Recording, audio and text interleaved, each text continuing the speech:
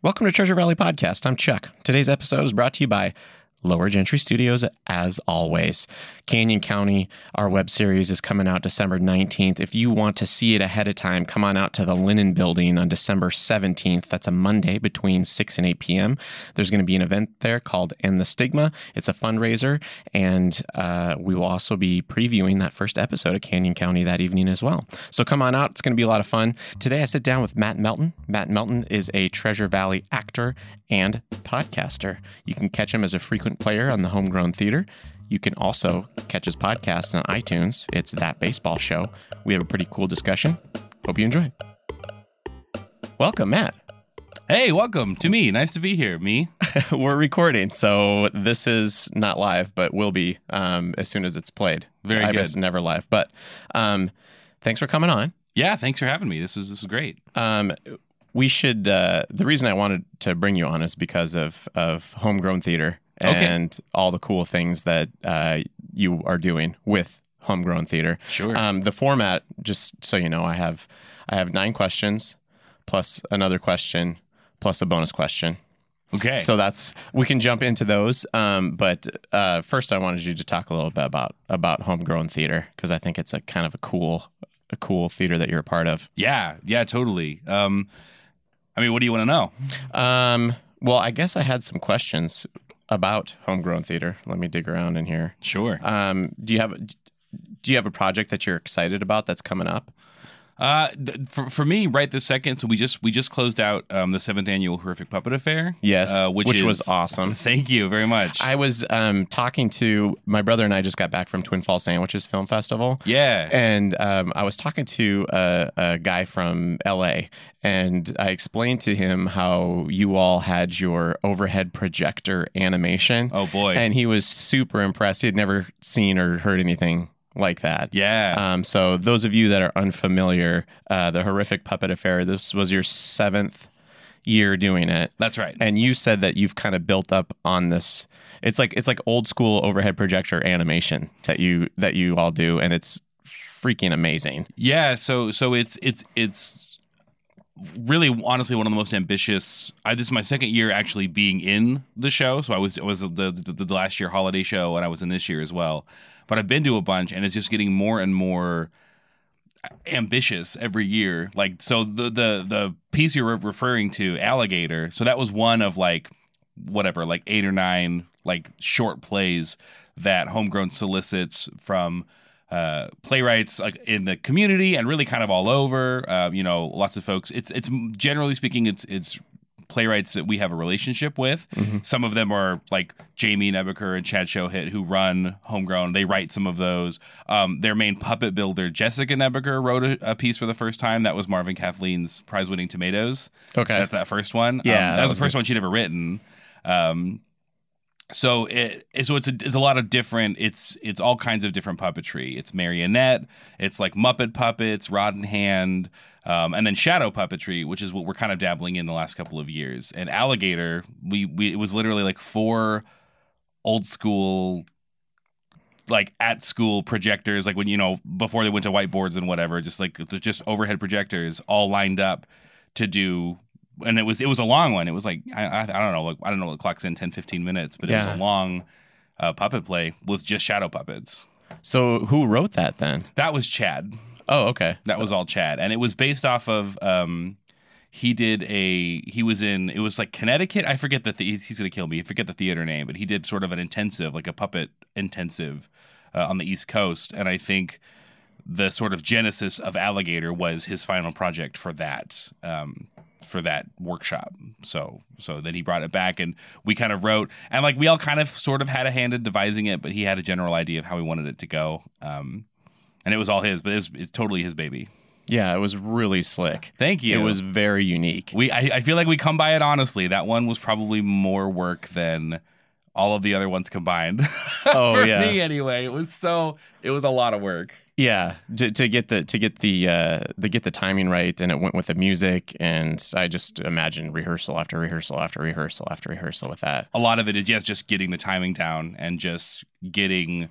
There's 6 of us crowded around 4 projectors, so it oftentimes is like who's got a hand free to flip the shutter, who can move this thing for me, and I've got to switch to my next slide very quickly, so I need your help on that. So it's not just like, here are my puppets that I have in order. It's also, yeah, but I have to help Taylor, who's next to me, with her thing, but then I need Susan to hand me my next puppet because it's a quick change, and it's so much to keep track of. It was so I'm glad it all turned out, because even coming into Tech Week, we're like, I don't know if this is gonna happen, like, which is the Puppet Affair experience, I feel like, because they do so many dynamic and interesting and envelope pushing things. Like, it pushes us as actors quite a bit too. Like, so I'm very gratified to hear you say that because we're so proud of how it turned out. So I'm glad to hear that you share that. Oh, absolutely. The first one I saw was at Treefort, and that was such a cool experience because you had everybody come in with their cell phones, and you had some flashlights, and that was your lighting system in a giant warehouse.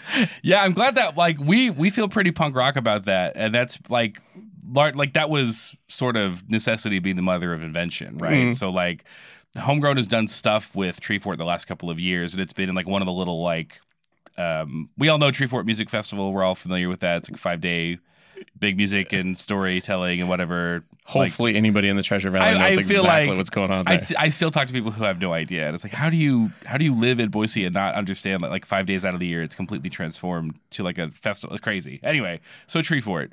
Homegrown's been doing stuff with Treefort for the last couple of years.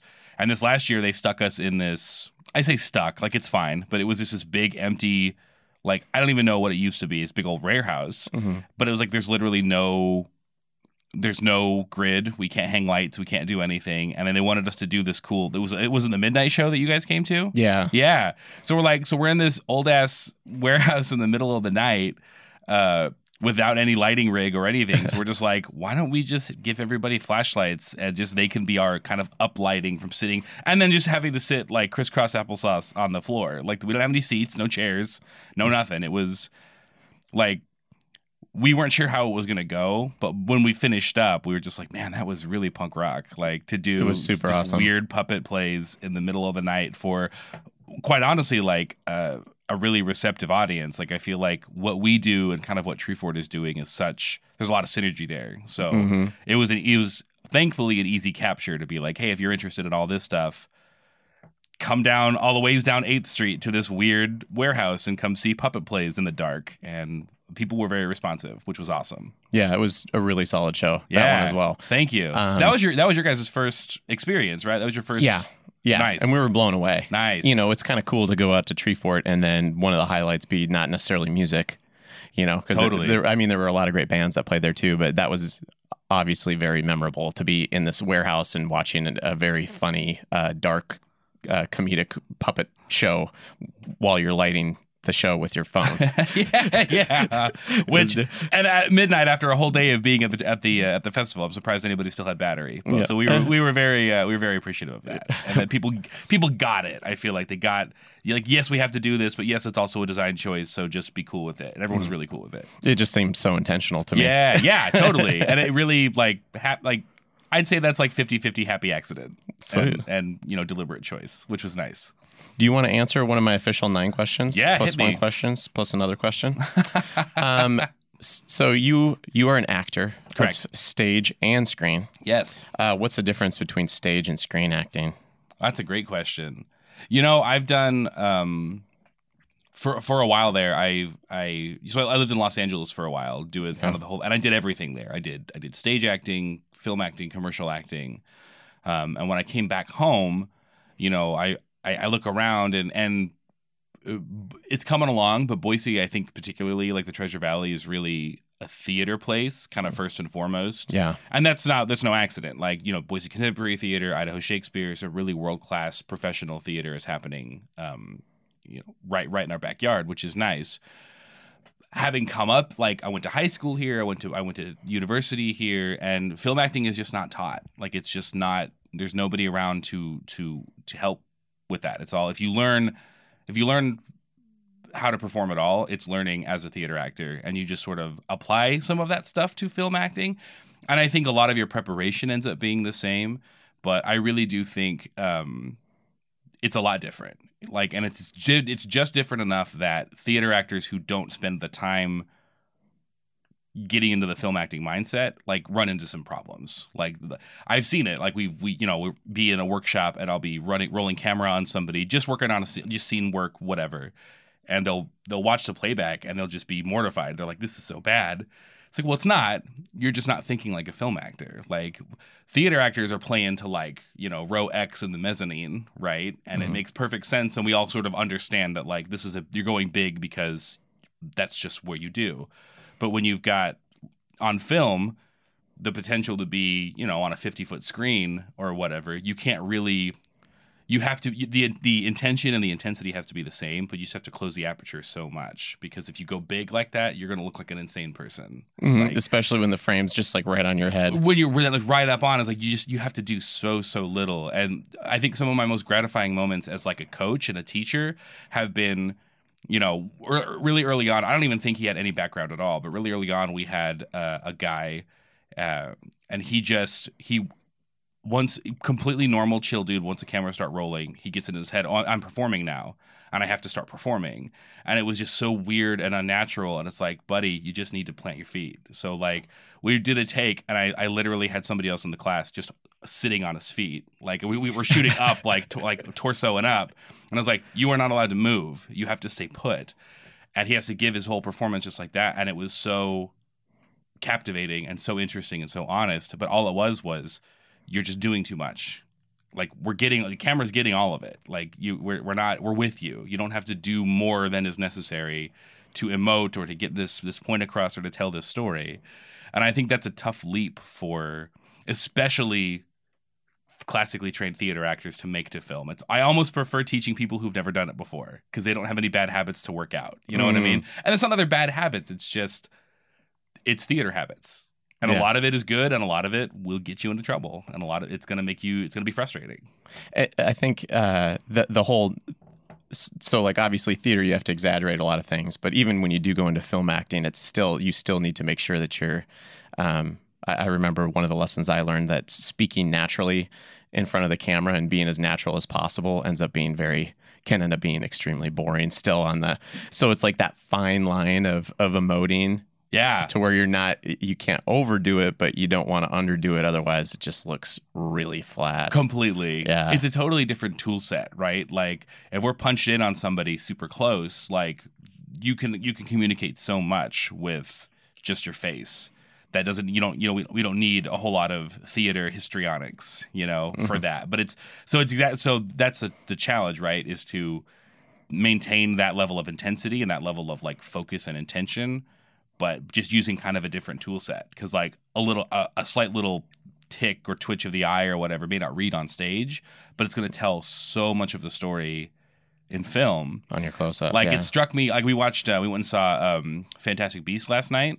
I haven't seen that one. It was good. I actually really enjoyed it. I'm not a big Harry Potter guy. I saw, like, the first two movies when they came out, like, in high school. I've not read any of the books, but, like, I've been really liking Fantastic Beasts, and I have to give it up to Johnny Depp, right? He plays the villain, right? Grindelwald. And he did so much. It's just, that's why he gets paid the big bucks, right? Because you punch it on his face, and you're getting so much of his kind of backstory and his whole deal with just really simple glances and eye movements. And you don't have to do much, and it does so much. And that's a big lesson, I think, for all actors, but especially for theater actors who are not used to using that tool set, because the guys up in the balcony, they're not going to see that. Yeah. So you got to do something else. But that's cool. Yeah. I saw your short film that you did with Brandon Freeman recently at the Sandwiches Film Festival too. Yes. You and Anna and Lita were solid on that. That was really well done. That was very well acted.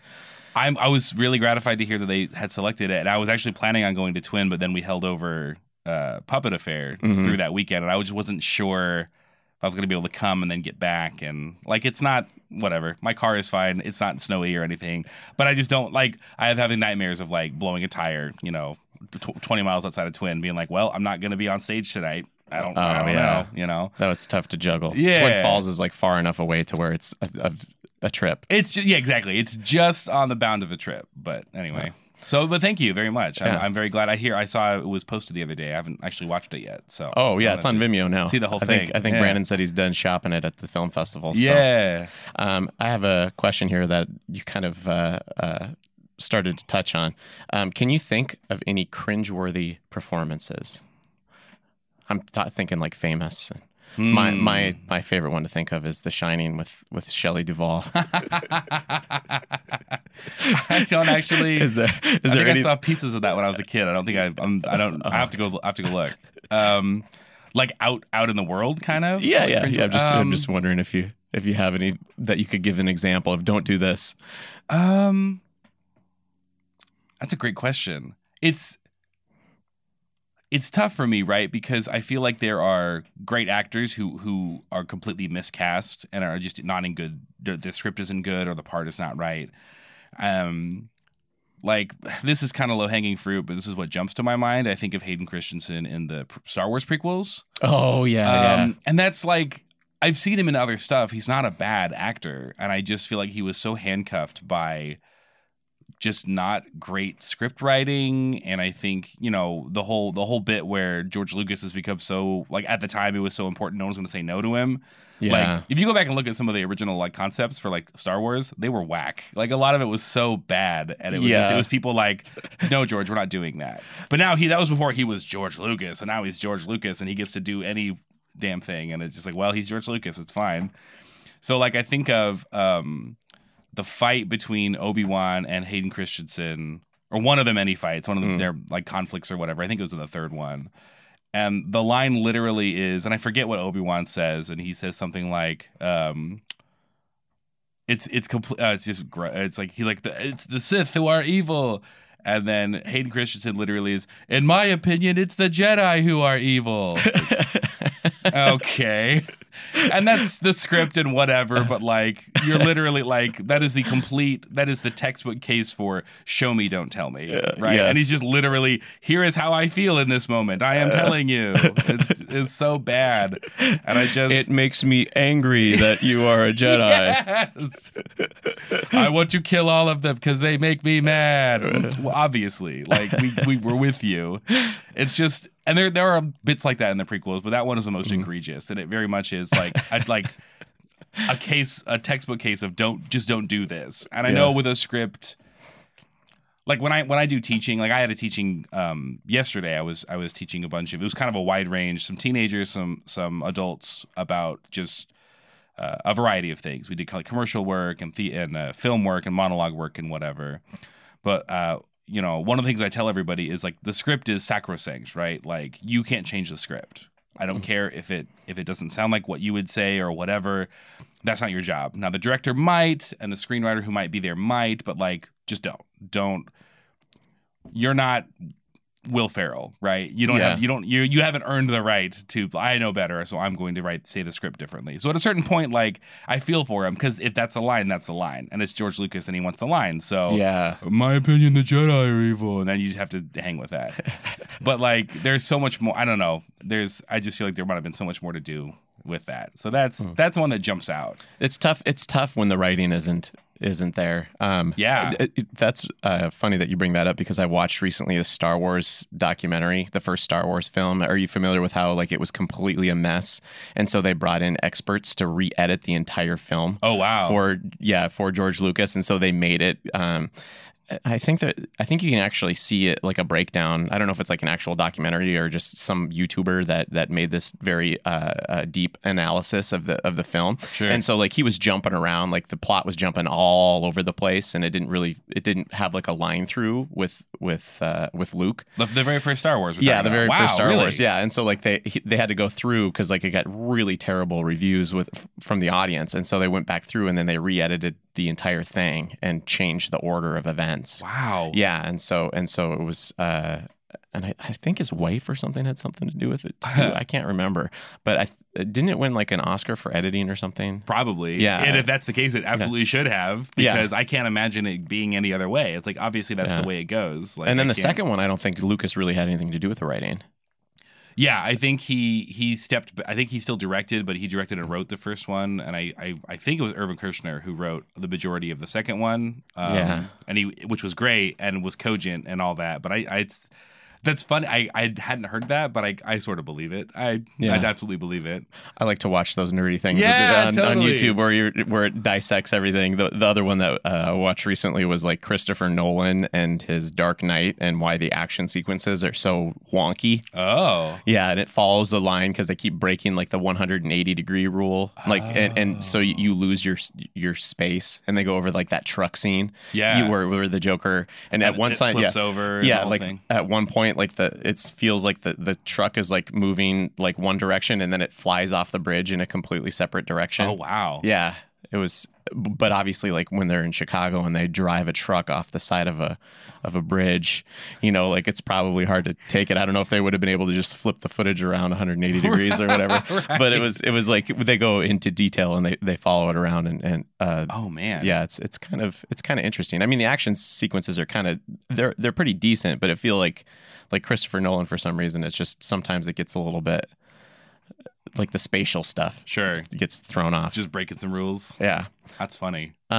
So I have a question about puppets. I know we were talking about puppets a little bit already, but if you could have a reverse Pinocchio experience, which puppet would you like to become?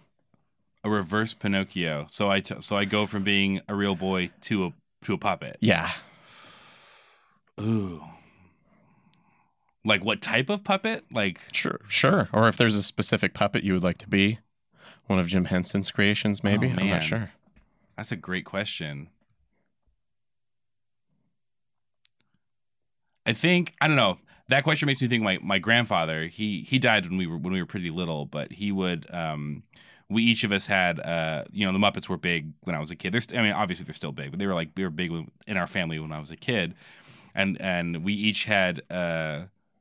Like he gave us these nicknames, and specifically me and my brother growing up. So my brother was Gonzo, and I was always Fozzie. Oh, so like I remember literally getting like Valentine's Day cards or birthday cards from my grandpa, and it would say like and he would always call me Waka Waka because that's Fozzie's whole thing. Waka Waka when he's doing the stand up. So I would have to say in tribute to my grandpa, I would be specifically I would go with a Fozzie Bear. Nice, the Muppet. And do you have a story behind why your brother was Gonzo and you were Fozzie? I think it was just because, because from a really early age, I was into like performing and acting and like just telling jokes and all that. So like I have these sort of vague memories now, but being a little and trapping my grandpa like little kids do. Like, I need all of your attention right this second for like an hour. Just telling like whatever knock jokes or whatever. So, or just lame, terrible, like non-kid jokes, that just kids think are funny. I'll just going to make this up and then end it with fart. Yeah, exactly right. And then laugh. And then I think my brother was just,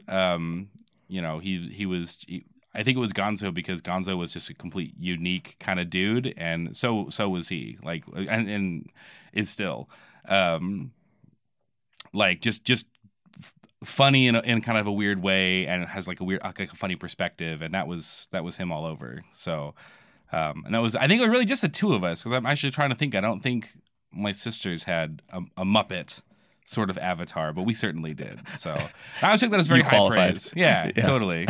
That's cool. Yeah. And so I want to know who came up with the idea of doing the annual puppet show for Homegrown Theater? Yeah. I think that was pretty much all Chad and Jamie. I wasn't really in on the process that early. In fact, I think when they started, I might have still been in Los Angeles. But I know it started like... And I'm kind of jealous, actually. I would have loved to see the first puppet affair because it was apparently I feel like the Treefort show kind of captured a lot of the essence of how it was early on. Because like nowadays, it feels like Puppet Affair is an institution, like locally and sort of regionally. Like people who don't like this happens all the time. We get people who come in and they don't even realize that like we do other shows besides Puppet Affair. It's like we pointed out in the program. I was like, yeah, we got our next one coming up, and they're like, I didn't know that. Well, it's like, yeah, we're a theater company. It's not just a one. How many shows do you do a year? Well, so with the partnership with the Gem Center, this is kind of the first year in a while that we've been able to actually field a complete season. Nice. Just because there's such a dearth of performance spaces around town. They're either prohibitively expensive. Like I know we looked into like the Elcor Shrine. They've got that big stage there. Oh, they use yeah. a tree for it every year. It would be kind of a great space to put on a performance, but it's just so expensive. Like to rent for tech and even if you could rehearse somewhere else. And anyways, so there's that, or their spaces that aren't ideal. Like they're really not good performance spaces, and we just sort of make do. And Homegrown for a while would performance spaces like that. Bars and art studios and places where they were just like, that sounds fun to have a bunch of millennials come in and take over for a couple of weeks. And they were so super cool with that. But at the end of the day, it's like we're not 100% proud of the end product. Like there's just not there's so much more we could have done, and we had to compromise a lot just to have the space, just to have 4 walls and a floor to perform. Yeah. So the Gem Center has been really great with Homegrown being kind of a resident theater company. Now we have a space where we can count on that we can control. Doing Puppet Affair in the bars, it was like it was kind of neat and punk rock and cool, but like we had to wait until they closed to tech or whatever. Yeah. So we'd be there from like 10 to like 2 in the morning. Whereas with the Gem Center, we could tech all day. We can get started as early as people can wake up. We don't have to worry about loading stuff out or people messing with anything. Like we can all safely secure it. So it's really having a space is so like, I mean, no doy, but like it's a game changer. It's really important. But in the early days, back to your question, like it wasn't like that. So I don't think it's around anymore. The first I think couple were in the Red Room. If you remember that, it was a bar. Oh, okay, yeah, kind of downtown Boise. The bar, yeah. And there wasn't any of the show, like as I understand it, the sort of the host, the Hermuda character wasn't a thing in the first one, and it was literally a situation where I think they might have done it for free, or maybe there was a cover, but it was a situation where like people weren't coming to a ticketed show, they were just coming to the bar.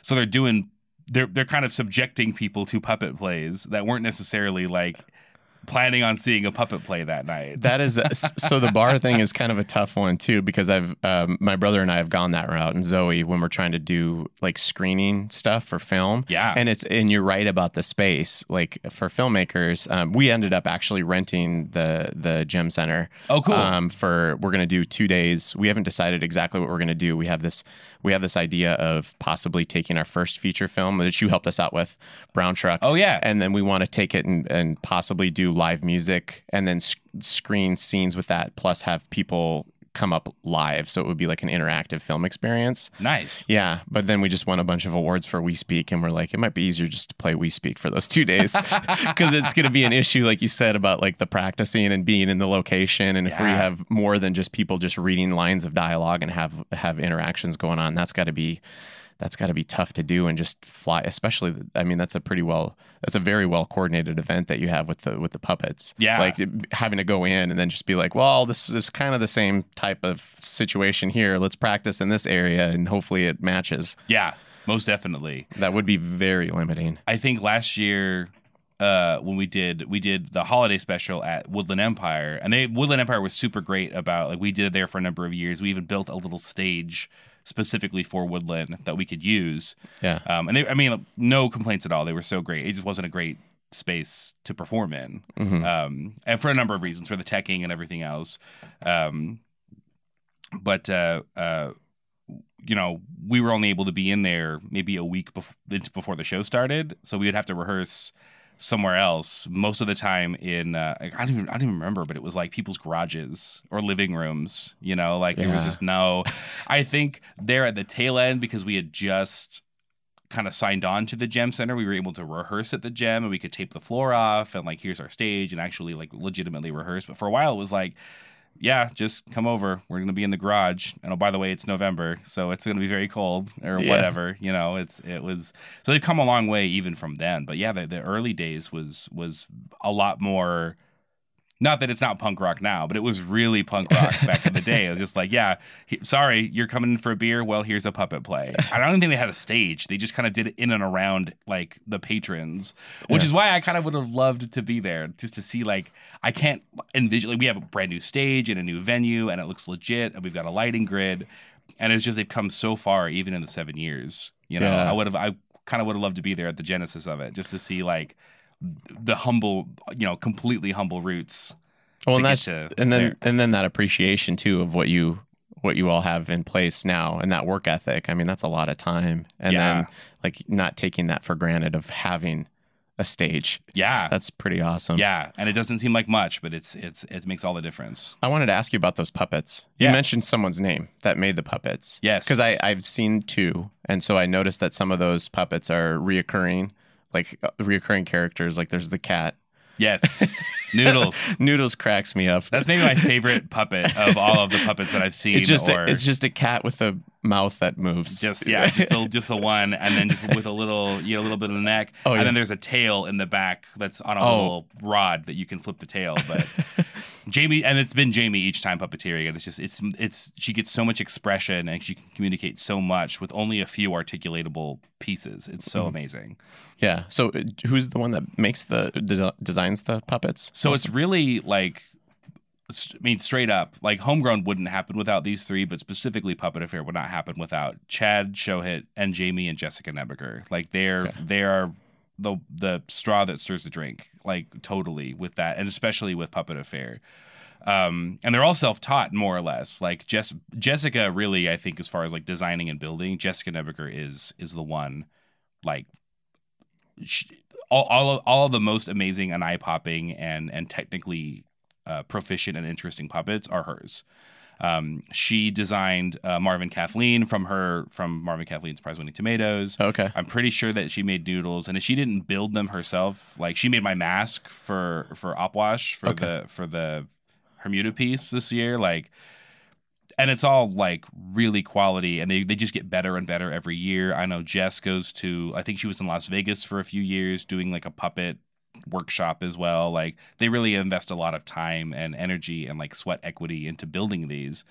And it's pretty much all them. Like I was on the build team last year, and it was very much like, I don't know how to build puppets. I mean, I barely know how to sew. Like I remember doing it in like 7th grade home ec, but like we needed a dozen hand puppets for vampires. And it's just like, just teach me the stitch and I'll do my best. But really like, that's a completely unskilled labor. They do the lion's share of the work. Oh yeah, I suppose. It's I mean, all of them do, but really specifically, like Jessica deserves a ton of credit for, and she's also the Homegrown. She's like the house manager as well. She runs all the online ticketing and the ticket sales and all that. But it can't be like her importance and her skill and what she brings to it just cannot be overstated. Like she's the greatest. That's awesome. Did this all start with puppets then, and now? So it sounds like it was kind of like the horrific puppet affair was an annual event, and now since you have the location, you are spreading out to more plays, or do I have it backwards? It's a little of both. Okay. As far as like chicken and egg, what came first, like the idea to do puppet plays or the idea to be a theater company? I think it might have been theater company first. Okay. But puppets were an early part of it. Up until this year, it's been a matter of it's kind of nomadic. Like we'll put on a show when we have a show we want to put on and a venue that we can do it in. But it's been really tough to cobble together a full season, which means it's really tough to capture an audience, you know? Yeah. At least we could do, the Puppet Affair being annual. We had that at least. People could count on that. But really until this last season or this current season, it was really tough to, it was a play here. We're going to do a show in Ming at the Ming Art Studios over the summer, or we did Bloody Bloody Andrew Jackson, which was sort of a Hamilton. Yeah. Like it was like I loved that show, but it was like sort of a Hamilton, but just not as good. Yeah. Show, but it was this big musical piece, historical. Like we did it at the Bouquet, which is since closed down. Oh. And that was great, but it was one of those like, well, we can't fill the season of shows here. And in fact, like I because it's gone and all those guys are not in the business anymore, I feel like I can say it. Those guys were terrible. We had such an awful experience like putting on our show there. Like it was neat to do it at a bar, and like the Bouquet's on an amazing stage and it's this historical place. But like it was not a fun experience for us. Like it was really like such that like we had the cops called on us closing night. Why? Because the coked out bar manager who kept saying that he was the owner was accusing us of stealing stuff when in fact we were just striking our set. Oh Like, my gosh. We finish up this great show and we're sitting in the alley like waiting for the cops to show up because, you know, and like we're waiting on them to say like, here's everything that we've taken and it's all ours and we have a manifest and we have these are our speakers and our stuff. And he literally is like grabbing the coked out guy is like grabbing people like and telling them to put things down. And it's like our band taking their speakers out and stuff. It's like, we're not taking any of your stuff, guy. It was so wild. So like when we're all ready to go, you know, go to somebody's house and celebrate and have a drink and we're just sitting there in the alley waiting for the cops to show up so we could show that we're not robbing the place. Dang. But these are, you know, those would not be issues if you had a space. That those are the issues that like, and I know we're not alone. Like a lot of folks, you know, are trying to do. There are so many amazing theater companies now, more than ever. Like that, I think, kind of scratch the same itch that Homegrown does. They're kind of like semi-pro. They're not quite Boise Contemporary, but it's sort of a little more. Taking nothing away from like community theater, but it's a little more avant-garde. It's a little more envelope pushing. It's different. Yeah. It's different fare than you're going to get at a community theater, you know, like a Stagecoach or a BLT. Those places are all great and have a really, really great position in sort of the constellation of art in a community. Like it's so important to have community theater, but places like Homegrown and Alley Rep, Daisy's Madhouse, Opal Theater, like they are kind of filling the gap of like, seeing stuff you're not going to see otherwise that maybe you can't pay $40 a ticket for. Yeah. You know? That's definitely a big part of Homegrown's like mission too. So. Well, I like the avant-garde stuff, and I missed the Simpsons one, and I was super Mr. Burns. Yeah, I missed that one, and I was kind of disappointed because my brother said it was phenomenal. I guarantee like a lot of people liked it and a lot of people hated it, but I guarantee they'd never seen anything like it. And that's if we can say that about the shows that we do, then I feel like we're doing something right. Well, it's good to get an emotional reaction regardless. Yeah, definitely. The worst thing that can happen, I think, is when people are like, that was great, thanks. Yeah, job. whatever. I don't know. It was fine. Yeah, exactly. I'm going to forget about this in 3 months. I don't want that at all. That's the worst. What is the coolest thing about Homegrown Theater to you? Oh, man. Do I have to pick just one? I guess just the one single thing. Maybe I'll pick the thing that answers all things. To kind of dovetail off of what I was just saying, like their mission statement and the specific place that they have carved out in this community and regionally and all that. And it's a place where, I don't know, for me as a consumer of art and also a performer of art, it's a place like Boise. It's a really great burg, one of the biggest, you know, growing cities in the nation or whatever. But all that to say, it's still really tough to find a place to work. It's really tough to find work. You know, almost all of us have day jobs. We're not able to support ourselves fully on a creative. I mean, nobody is around here. No, and it is what it is. But the one of the beautiful things about Homegrown is they're kind of meeting both patrons of art and makers of art halfway in making, first of all, in making theater affordable. Like it's the cheapest ticket in town, like by far. Like, and I love the business model that they've adopted where here is how much a ticket costs. It's $35. Like that is our break even ticket cost, which is, I think, commensurate with a lot of other theater companies around here. You're going to pay $35 to go see Shakespeare. You're going to pay $35 to go see Boise Contemporary. But their financial model is this is how much it costs to see the show. That should not be the only reason you don't get to come see the show, though. So that we have other payment options that you don't have to feel bad at all about. If you can only pay $25, that's great. If you can only pay $10 or $15, that's fine. Like they don't want financial or lack of money to be the reason why people don't get to see really high quality theater. And I think that's someone is taking care of that. And like, it's fine. Like, there's no reason. Like, it's fine that Shakespeare charges what they charge and BCT charges what they charge. You know, we're not saying that's wrong. If you can pay $35, that would be super great. Yeah. But if you can't, you still get an opportunity to connect with some of the stuff that maybe you would otherwise miss. And that's huge because at the end of the day, we want our work to be seen. Like there's something noble about doing the work just for doing the work. But if we're playing to empty houses because people can't afford the ticket, then what's the point? Like, or we rely, there's the Patreon and there's grant money, and we rely on a lot on ticket buying too, like everybody does. So there's that aspect for patrons, but also for us. And it's really great. I get to work with a lot of like BSU graduates or people still in BSU in the theater program that like maybe they're not interested in doing the school play or the university show, or they didn't get in or whatever, and it kind of fills the gap between getting that professional work and then just either not doing anything or doing like a community theater show, which again is fine. There's nothing wrong with that, but here's an opportunity to make a couple of bucks, to work on something amazing with people who are, that they're dedicated because it's so much work. And it's really, it's so important for people like me and artists like me. Like it really is honestly one of the main reasons like that I would think about sticking around in Boise, honestly, is places like Homegrown. Do you foresee more opportunities to make money as an artist here? I like just in the last few years, I've seen kind of a pretty decent uptick, it feels like. Yeah. So I was in LA for like 3-4 years, and in the time that I left and came back, it was just like weeds. All of this amazing, and not even just theater, but just live performance in general. Like with the rise of like the Red Light Variety Show and like LED and the Trey McIntyre Project when that was a thing. Just so many more people looking around and saying, well, why can't I? Why shouldn't I start my own thing? Like if this is a thing that I want and I can't get, why am I waiting for somebody to give it to me? I'm just going to go make it. And I think to sort of rabbit trail a little bit, I think that's what's great about living in a place like Boise. Living in LA, there's obviously a lot more opportunity, but I never felt empowered to make anything. It's like the train is already going 100 miles an hour. Yeah. There's so much like red tape.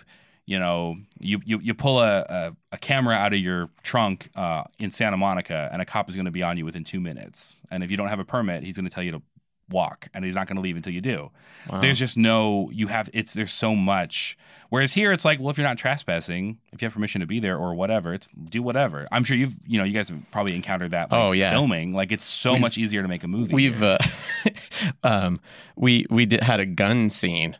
Like, wow. so we've had a couple of them. And so actually downtown Caldwell for Canyon County, we had a scene where we had somebody, we borrowed their former police vehicle. They bought like a car at a police auction. Like auction, yeah, sure. Yeah, and then we had a police officer dressed up like chasing our one of our lead actors around like downtown Caldwell. All we did was call the police station and be like, yeah, we're going to be filming, like it's not an actual cop, like, and so we're just running around downtown and he's chasing someone and we're doing multiple takes and never encountered a single issue. That's amazing. Yeah, people were super helpful. It's funny that I was in Long Beach, I want to say like 3 or 4 years ago.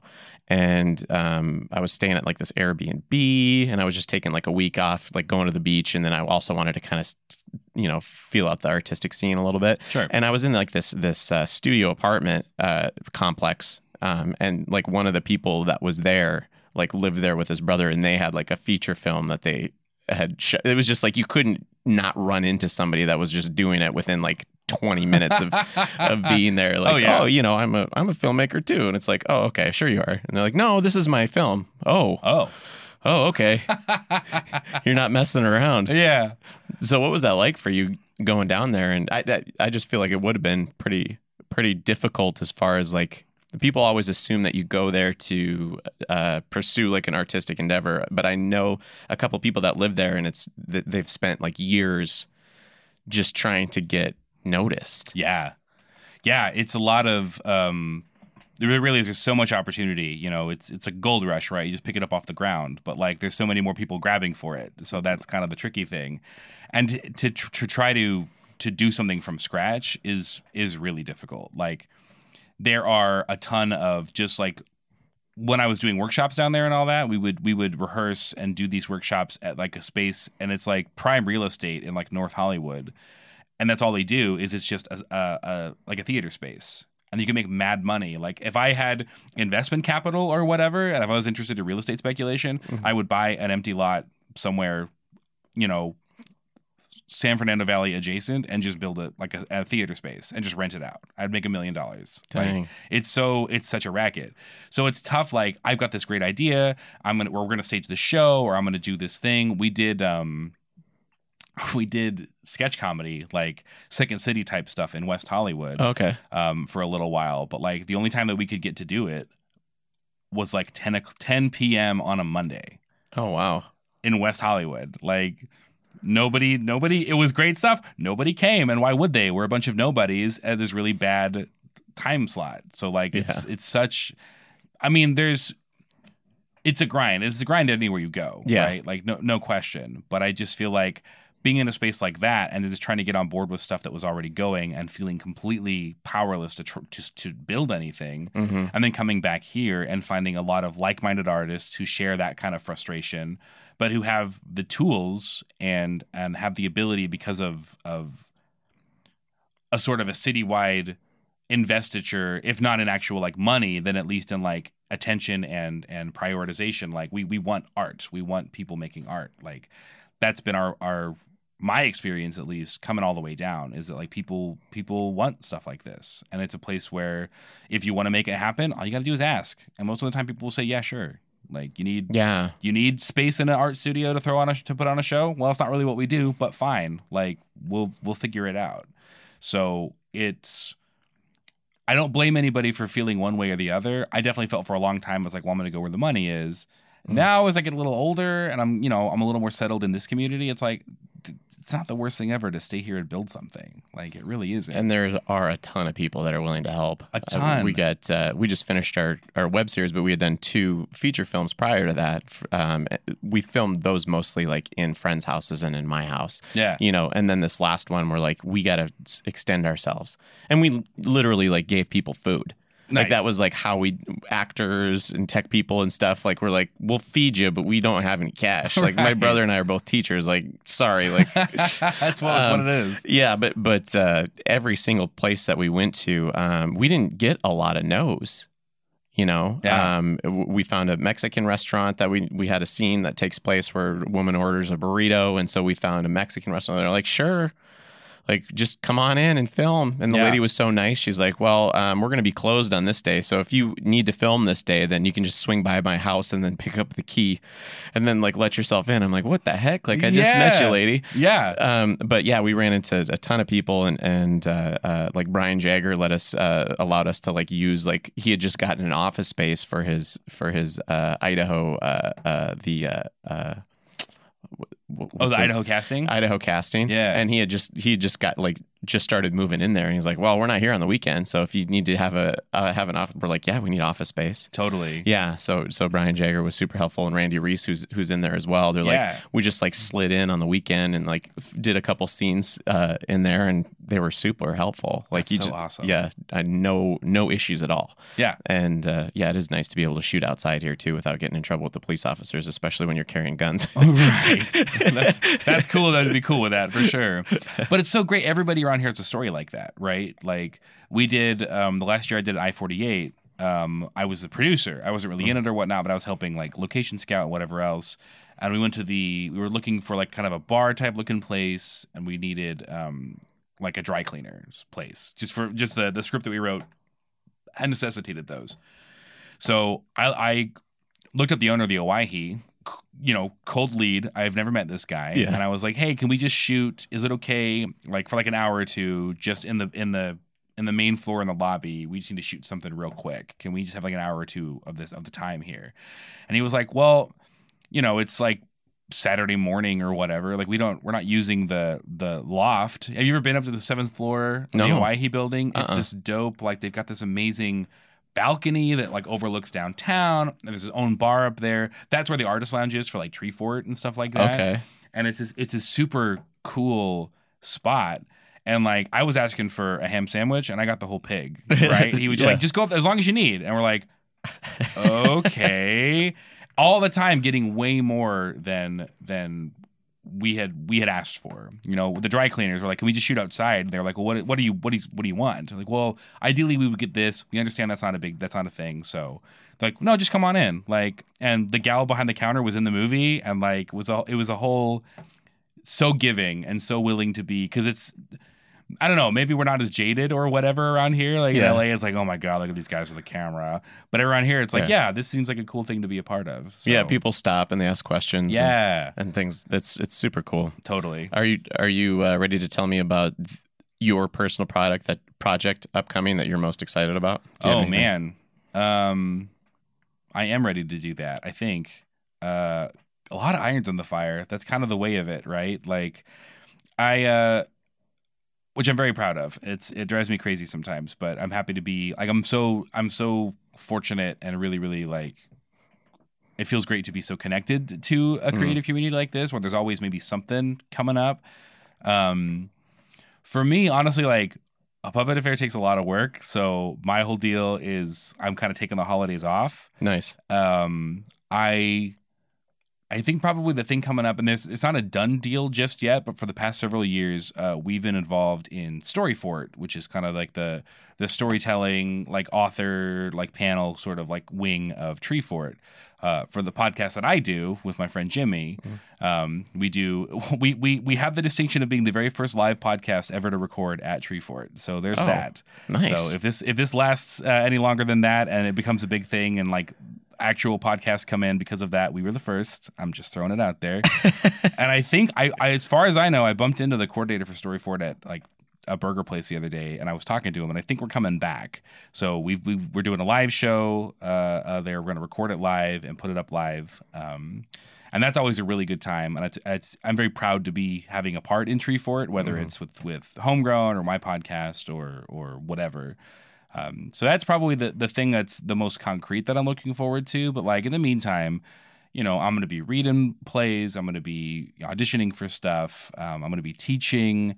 I'm going to be, maybe stage readings. You know, Homegrown and Alley Rep both have stage reading. And I think Opal Theater is doing it now too. They all have evenings of just stage readings for plays that they're either thinking about or that a playwright had written and kind of wants feedback on or whatever. So there's just a lot to be excited about that's coming up. So it's kind of a non-answer, I suppose, but there's just it's a bounty, right? It's a lovely time to be involved in stuff like that. I feel you there. It seems like any time I like my free time just has disappeared completely, but it's a good thing because there's so many different things that you can get involved in and so many people you can connect with. Oh yeah. I didn't even know you had a podcast. Yeah.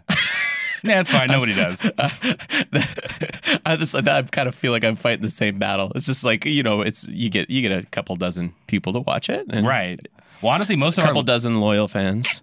Most of our listeners for our podcast don't live here. Like nobody knows locally that we have a podcast. We have listeners in like Ireland and like New York and Canada. What do you specialize in? What's your so our podcast is That Baseball Show. And it's me and Jimmy. We've both been like lifelong baseball fans. Oh, and nice. It started out with me and another friend of ours, and like we would get together and talk about baseball all the time. It's like, why don't we just record this and see what happens? Oh yeah. And that was sort of the genesis of that. And then Cody, because he's got a wife and 2 kids and is going to school and a job, he just was not able to host on a regular basis. So my friend Jimmy Bowman came back from Los Angeles. And I was like, hey, Jimmy, like, I know that you're a big baseball fan as well. And he's also like a UCB trained comedian. And, cool. And, you know, I've got a background there as well. So I was like, why don't we just make a show that's about the sport that we love, baseball, but it's not like, I'm not a stats guy. I'm not a, analysis guy. I don't watch all the games, but like, there's a lot of, it's a long season. It's the longest season of like all 4 major sports, and a lot of insane things happen along the way. So let's talk about those. Like, let's get into that. And we've been going like probably like 3-4 years now, just doing that. Either me and Cody or me and Jimmy or whatever. And we just talk about, we'll debate some stuff in baseball, but also talk about like, hey, this is weird. This happened. What of this? And it ends up, because of our politics, it's kind of a lefty progressive sort of like so it's very niche. Like if you like baseball but not really, but also you're sort of into like lefty politics but not really. And anyway, so we have 8 people listening or whatever, but we're very proud of it, and we like to think we make it accessible to people who are casual fans like us. Okay, like, we're never going to out analyze or out hot take anybody else, but we can talk about how weird it is. that when they were renovating Wrigley Field a few years ago, that like there was pictures of people just peeing on the walls because there were no bathrooms. Oh, Like, wow. That's the Oops. stuff you don't hear anywhere else. Like, you're going to get it here, I guess. So I know an interesting fact about baseball. The fact that the chances of getting a hit are so low compared to other sports. You know what I mean? Like, Yeah. So superstitious behaviors in humans and in all animals is a factor of a less consistent outcome. Yeah. To a desired or less consistent desired outcome based on what you're doing. And there's more superstitious behavior in baseball than in any other sports, because like even with the best batting averages, you're still only hitting it like 40%. Yeah, 3 out of 10 times if you're lucky. Yeah, exactly. Yeah. And so that's why you see a lot of the like not changing the socks and like those kinds of stories, or using this Yeah. walk-up music, or only using this bat or whatever. Yeah, because and then- it's true. And then after that is like hockey, and they have all their their no shave, like all sorts of weird stuff that happens with them too, because Right. the puck bounces around in all sorts of different directions. Hockey mullets and whatever. Yeah. Yeah, totally. Yeah, it's true. Like Ted Williams has played for the Red Sox, has the best batting average, like season-long batting average in history, and it was 400. Oh wow. So he's one of the greatest ever to play the game, and he hit the ball literally 40% of the time, and that is Hall of Fame legendary. Mhm. If you could do it 3 times out of 10, you're pretty good. You're gonna make $100 million. Yeah. Like, so it's such a strange sport, and it's so you can't like whatever. Not to get too down on this, but like a lot of people don't understand why baseball is interesting, and you just have to watch it differently than you watch football or you watch hockey or whatever. Mhm. There's so much going on in between a ball being put into play, whether it's like a defensive shift or a substitution, or what do you do on 2 strikes? What does this guy do on 1 strike? What is it? A hitter's count, a pitcher's count? Where are you at in the lineup? There's just so much, and like that can be off-putting for a lot of people. But like, I don't know. I'm here for it. I'm kind of a sort of a chess game kind of wonk as far as that goes. So I love it, and I've been getting my girlfriend into it big time. She wasn't really a baseball fan at all, but like I have the streaming service and we watch games, and I'm kind of like, not insufferably, when she asks me, okay, now check this out. This guy's going to be doing this, and look, they're all cranked over on this side because he's a left-handed hitter, and he's going to have to pull the ball opposite field, and that's there's so much going on that has little to do with the actual ball being hit. And like that can be like, that sounds awful to some people, and it sounds awful as I'm saying it, but like, no, it's really great, I promise. Well, it's the amount of just like in football, like it's kind of like now the ball's in play and then we take a break. Yeah. Yeah. Right. It's all just take a minute, take a breath, Yeah. and a million things will happen, and now the next pitch. Mhm. That's true. I'm more of a basketball and hockey person myself. Totally. But see, even basketball at the end of the game with all those timeouts when they're Oh my close, it just like gosh. crawls. The last You're minute like, and a half takes like yeah. a half an hour. It's ridiculous. So I have a piece of advice I'm going to request from you. Sure. How would building my acting muscle help me find a job in the CIA? Ooh. That's a great question. I like that a lot. I suppose it depends on your job, what Okay. you want to do in the CIA.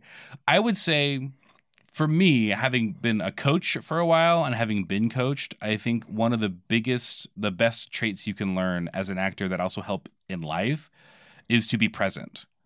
Right? My old acting coach in LA used to say, you don't have to be perfect, just be prepared to be present. And I feel like that's really great life advice, but especially like when you're on set, like I tell a lot of people this, and I tell a lot of my like students this, and it's kind of a bummer to a lot of them, and I don't think they're quite seeing it the way that I see it. And the way I see it is there's always going to be somebody better than you, always. Like there's enough people in the biz as actors or whatever. There's always going to be hundreds of people who are more qualified than you to do your job. Mhm. Like whether it's a part you're going out for or whatever. Just the odds are that you are not the best at this. And what a relief for me, because like I don't have to be the best. Yeah. Like I don't. What a load off my mind. Like there's no pressure there, because ultimately you can't control that. You can control how prepared you are and how present you could be with your scene partner or whatever, and how dialed into the imaginary circumstances. Because acting, as I like to define it, is being truthful in imaginary circumstances. So if you can be truthful in that moment, and you're just, and a lot of things, it's a dice roll, a lot of things that you can't control, but if you can control what you can control, you're going to be successful. And it's not about being the best, which I think is so great. So I think to be present and to be receptive and to be prepared, I think those are all traits that would lend themselves very well to a job in the clandestine forces, as it were. Like, to be, whether you're interrogating somebody or you're like being a spy or whatever, just be present. Like, let what is happening land on you and respond truthfully. Which is kind of boilerplate acting advice that I give, but I think also it might be a little bit of a stretch, kind of a walk, but could apply to a job as a spy as well. Did you say you did some improv acting? Were you in? You said you know somebody that was Upright Citizens Brigade. Yeah. In the crew. Did you as well? I never took the classes. I did when I lived in North Carolina for a little while, and I worked with Charlotte Comedy Theater a lot, and they do. I don't know if she's still there, but Kelly Semmelsberger was a Second City alumnus, and she was running the comedy theater there. So I would do here and there some improv stuff with a couple of friends. That was kind of the bulk of my training. The rest of it is just life, man. Nice. Yeah. Upright Citizens Brigade is one of my favorite sketch comedy shows that ever existed on the planet. And when they canceled that on Comedy Central, I was heartbroken. That's too bad. Have you ever been to a show in LA? No. Been to ASCAT or anything? Mm-hmm. Oh man. That's another really great, like, it's if you're ever in LA, it's a tough ticket because they don't do pre-sales. You kind of have to just rush to the door, but the tickets are like $12. And you're going to see, like, we saw it's kind of whoever shows up. They've got kind of a core group, but like you might also get like one time we saw Horatio Sands and like Tim Meadows was there. They did long form, I think it was Harold improv, and it was Bob Odenkirk. And he was he was just there. And they just, he's great. Yeah, he's so great. He's such an amazing storyteller, which was kind of his role in that one. So it really is whoever's kind of in town, whoever's free, and you never know who you're going to get. They don't ever announce it in advance, but you might see like Amy Poehler pops in a lot. She was a big UCB gal, she's in LA. So anyway, that's another one of the wonderful things about living in LA was having that kind of access for that cheap. Like they're not charging enough for their tickets. Like, in my opinion, but they have a lot of classes and like it literally is kind of like structured like baseball, like minor leagues. You move on up to kind of one of the mainstream shows, and that's Jimmy was in that system for a while. He was there and working there and helping out and all that. So, the live shows are great. I mean, obviously the programming is great. The television stuff is great, but the to see it live, to see just the magic happen live is just it's beautiful. I'm gonna have to check that out. Yeah, every year in LA, you definitely do. If you could have dinner with any historical artist, who would it be and why? Dinner with any historical artist? Yeah. It's a great question.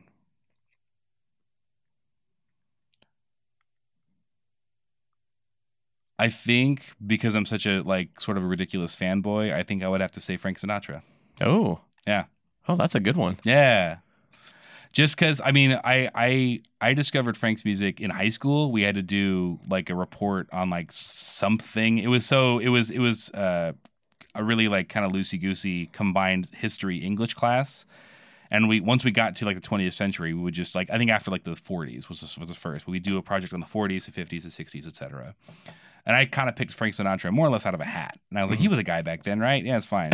So I bought a CD and I bought a book. And, this was 2003 where you did that. Like, this is not, you can't stream any of this or whatever. So I went to Hastings, which is now closed, and bought a CD, which nobody has. Listened to some of the music. And I was like, this is actually really good. Like, I actually really enjoy this. And as I got down deeper into his biography, such an interesting character. By far not a perfect guy, but had a lot of, really progressive ideas about race, especially. He was terrible to women. Let's stipulate, he was a horrible womanizer, and that's not something to be admired.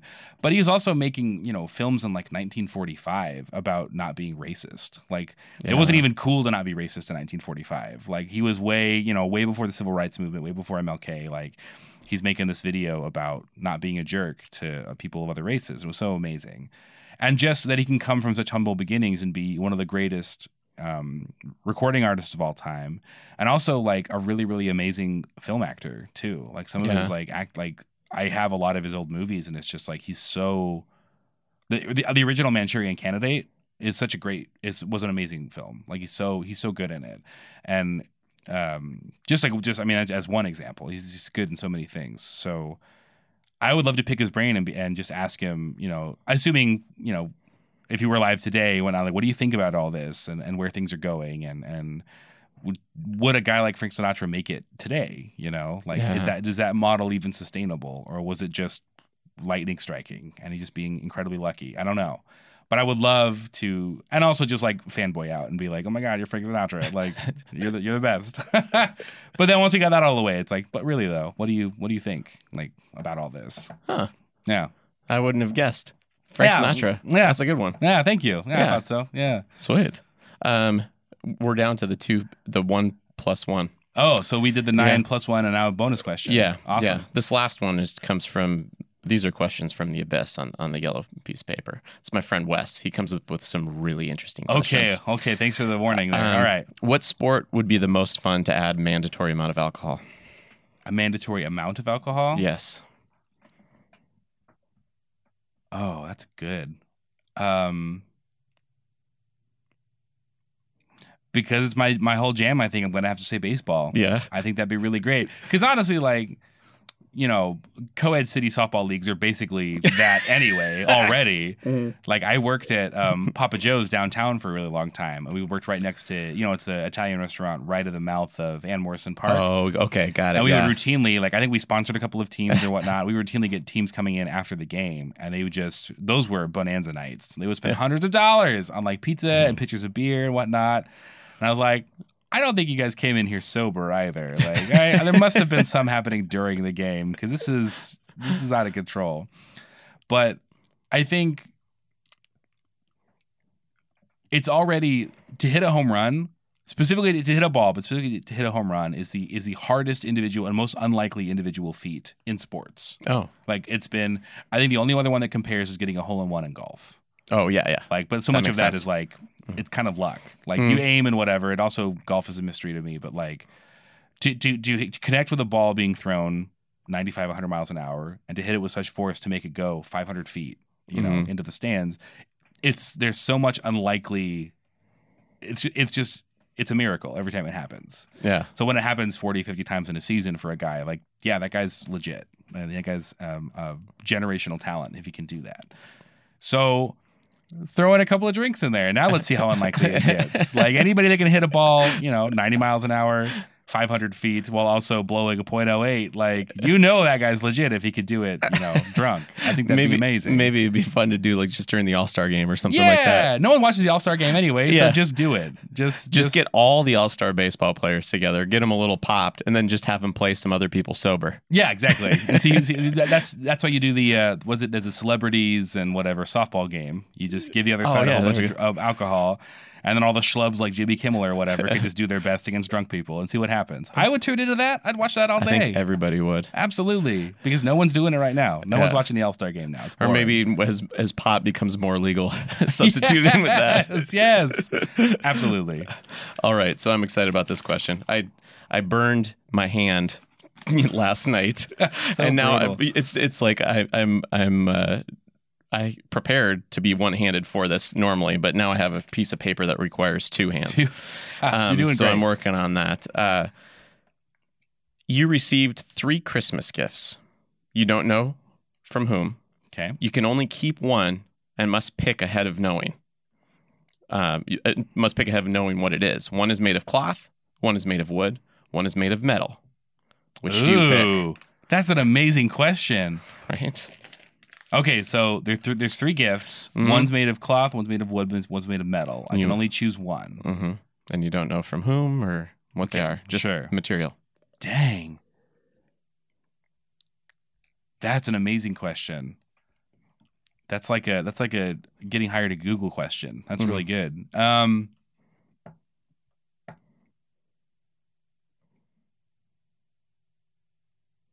Wow. I think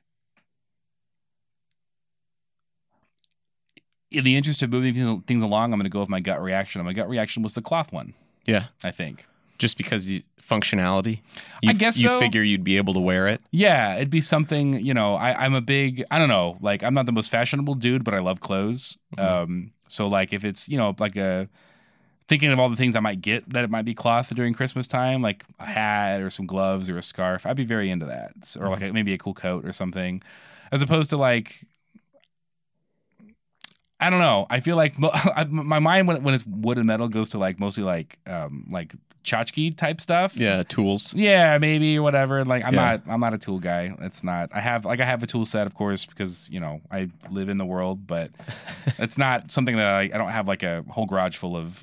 It's not. I'm not interested in that. I mean, it's just not for me. It's not. So my feeling would be it'd be something functional, something that I would use a lot, and something that I would be like. Whatever. If I got like a drill or whatever, I'd be stoked, I guess. But like, no one that knows me would get me that. So I don't know why I would be there. So I think I'd have to go cloth. And also too, as I'm unpacking it, I know a lot of people who make things like they make, they knit or crochet or whatever. So there's probably a pretty good chance that it would be something that was like someone made for me. And those are my favorites. Like I have a lot of like really nice hand knit scarves and stuff like that. So and hats and those whatnot. are the things that you hold on to. Yeah, like amazingly. Yeah, I know. I have some. I have like a couple. Like I've dated a couple different women that like crocheted. Yeah, and those are the only possessions I have of anybody that I've ever dated that have lasted that long. That's a really good point. I had a really not to get into it. I had a really egregious breakup a few years ago, and I got rid of everything else except for the Boston Red Sox fleece blanket that she gave me. And I thought about it, I was like, no, it's too good. It's too good of a blanket. Like, yeah, I know that she gave it to me and whatever, but I'm keeping it. It's fine. Everything else can go in the trash. They're all gone. Jewelry and whatever else, I'm not interested. I have to keep the blanket though. Also because it's Red Sox and they're my team and whatever. But yeah. So cloth is my answer. That's an amazing question though. That's a real good question. I'm super happy that he's helping me out. Abyss. Yeah. Wes is wild. I shared a Google Doc with him so that he can come up with more of this stuff. Yeah. So that's brilliant. Yeah. So anyway, we're at an hour. Thanks so much for coming on and chatting, man. That's amazing. It blew by. Yeah. Thanks very much for having me, and thanks for tuning in, everybody. That's awesome. Yes. If I can plug a few things, please do. This is bad job of me, but I'm not in this show, so I don't know when it's happening, but I know Horizon 3 is happening. That's the next Homegrown show happening in December. Oh, cool. I've seen my girlfriend does all of the poster design for Homegrown, so all the amazing posters you see around town is all hers, and she showed me the one for Horizon 3, and it looks awesome. It's like a space sci-fi kind of like, they did a reading for it a little while ago, and it sounds like it's going to be awesome, so I'm going to go, certainly. So y'all should check that out. That'll be December at the Gem Center for the Arts, Homegrown Theater on Facebook, or I think gtboise.org. If I screwed that up, I'm very sorry. It's something like that. I'll put it. You guys have Google. Yeah, I'll put it on the YouTube comments, and then I also have this is on TreasureValleyPodcast.com, and so there's like a little like blog area, so I can just throw the links up there for people too. Yeah, totally. And if plug my own podcast as well, if you're interested at all, That Baseball Show, we're on iTunes and any other place you download podcasts. If that very specific niche applies to you, that you might like baseball, but not really, with sort of a progressive lefty lean, we're your guys. Sweet. Yeah. But thanks. This was really, I'm glad I got to make this happen. Thanks for bringing me on. I really appreciate that. No problem. Yeah. We'll see you around, man. All right.